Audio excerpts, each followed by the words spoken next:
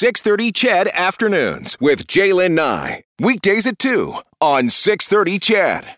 Flights from Afghanistan to Canada are resuming now. An order is being restored at Kabul's airport. Prime Minister and, of course, Liberal leader Justin Trudeau says Canada is working to get more people out of that country right now.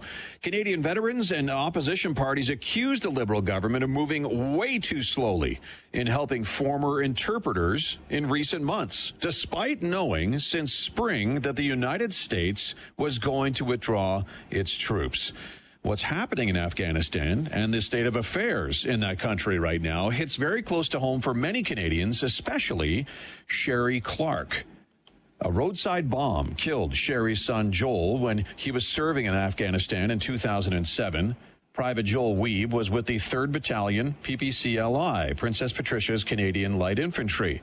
Sherry, thank you for being here this afternoon. You're very welcome. Thank you for having me. And Joel, like many Canadian men and women, Sherry, went to Afghanistan to help the people of that country break free from the Taliban. What goes through your mind when you see and hear about what's happening there right now? Well, right now, it's very distressing news that's come out of Afghanistan. You know, my initial reaction was shock and sorrow and almost disbelief. And how can it be happening so fast? And I thought we'd have more time, like we always think we have more time. Yeah. And Joel, I know from just reading about him, Joel was a hardworking person, and it was very hard work what our Canadian women and men did overseas during their time in Afghanistan. Describe Joel for us, though. He was a young man of strong character, right? Absolutely. Joel was only 22, but man, he lived a life that packed more life into those 22 years than most of us will in a lifetime. He was a lover of animals. He had pets of all kinds. He was into books, history novels and biographies, and loved online gaming, as most young men do. Of course. And, but most of all, he was one of the kindest, smartest, and most loving men I've ever met in my entire life. He gave the best hugs, and his sisters, even though they were all older than him, all thought of Joel as their big little brother. They could, he was amazing, and he was the funniest person. And his nickname was the happiest man in NATO. Really? Yeah. Really? Yeah. So, a lot of guys get odd nicknames given to them by their brothers in arms and sisters in arms, and they couldn't come up with Joel's nickname for a while, and then finally somebody said, Joel, you are the happiest man in NATO. He lifted the morale of the troops that when they went out on different excursions, walks, patrols, whatever, and he would be bringing up the rear and just laughing away, even though it was super hot and everybody was super grumpy, and Joel was making them laugh. I bet. I'm just thinking about possibly what Joel would say about what's happening right now in the Taliban, and the fact that, or what's happening in Afghanistan regarding the Taliban seizing so much control of Afghanistan. Do you think he would be leaning on his humor right now, considering what's happening overseas? He probably would, but he would be disappointed. Yeah.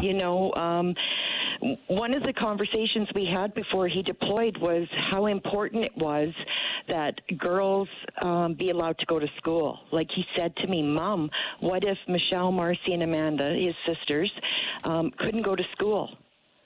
What if they couldn't leave their house if without a male escort, like to go to the doctors, to go to a market? So he would be upset. He would be disappointed. But yes, he would probably use his humor and just say, okay, there's nothing we can do about this now. Like, what can we control? Yeah, well said. We're talking with Sherry Clark this afternoon, mother of Private Joel Weeb, a Canadian soldier who died in 2007 while he was working overseas to free the people of Afghanistan from the Taliban. Sherry, a lot of Afghan people who helped Joel and other Canadian soldiers, I'm talking about, construction workers, cooks, cleaners, translators, they're all Taliban targets now, as well as their families. Some are still there, desperately asking for Canada's help, though, to get out. How would Joel react, Sherry, do you think, knowing that the Canadian government has not taken steps early enough to make sure anyone who helped Canadian troops is getting out safely? He would think the same as I do, is we need to get our butts in gear and get them out. All of this paperwork and whatever else is holding up this from actually happening needs to get done. Like, we can figure it out once they're out of the country. Just get them out. And, the U.S. announced a long time ago they were withdrawing troops. All governments who have been involved with Afghanistan have had more than enough time to have this plan in place. They didn't. They dropped the ball, and now it's time to just get it done, period. Yeah, and Joel would be all about helping as many people as possible, right? He seems like just that type of guy. Absolutely. Yeah, no question about it. He would be... I'm known as a letter writer, and as somebody who picks up the phone and says we need to do something, Joel would be egging me on, and how about this one, Mom, and how about this one, and write a letter to this person, and let's go and do this. Or I don't know what the answers are to get these things done, but I know he would be right there with me. Yeah. Sherry, you have a message from one of Joel's PPCLI brothers that you wanted to share with us. A message, you say, that's been giving you a lot of solace and hope right now. What's that message?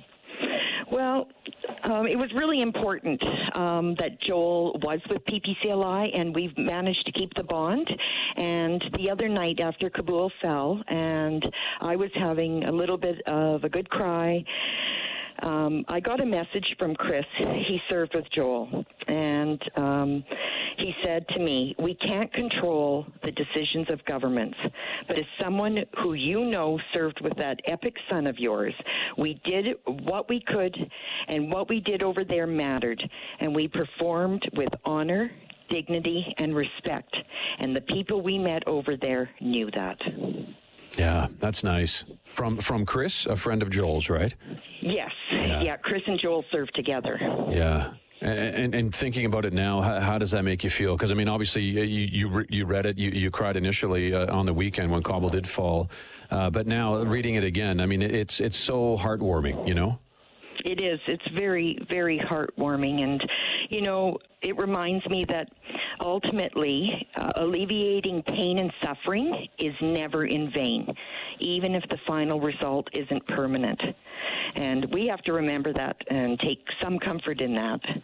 And no matter what happens in the future, I'll always be proud of my son and everything he did. I miss him more and more with each passing day, but I'll always be proud of him.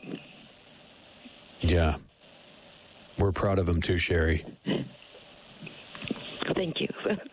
And thank you for coming on this afternoon. I know it's not easy, but we really do appreciate your time. Thank you. Well, thank you for having me and listening to me speak about Joel. And that is Sherry Clark. Sherry lost her son, Joel, in 2007 while he was serving with Canadian troops in Afghanistan. A roadside bomb killing Joel and two other soldiers that day. Private Joel Weeb was with the 3rd Battalion, PPCLI, Princess Patricia's Canadian Light Infantry.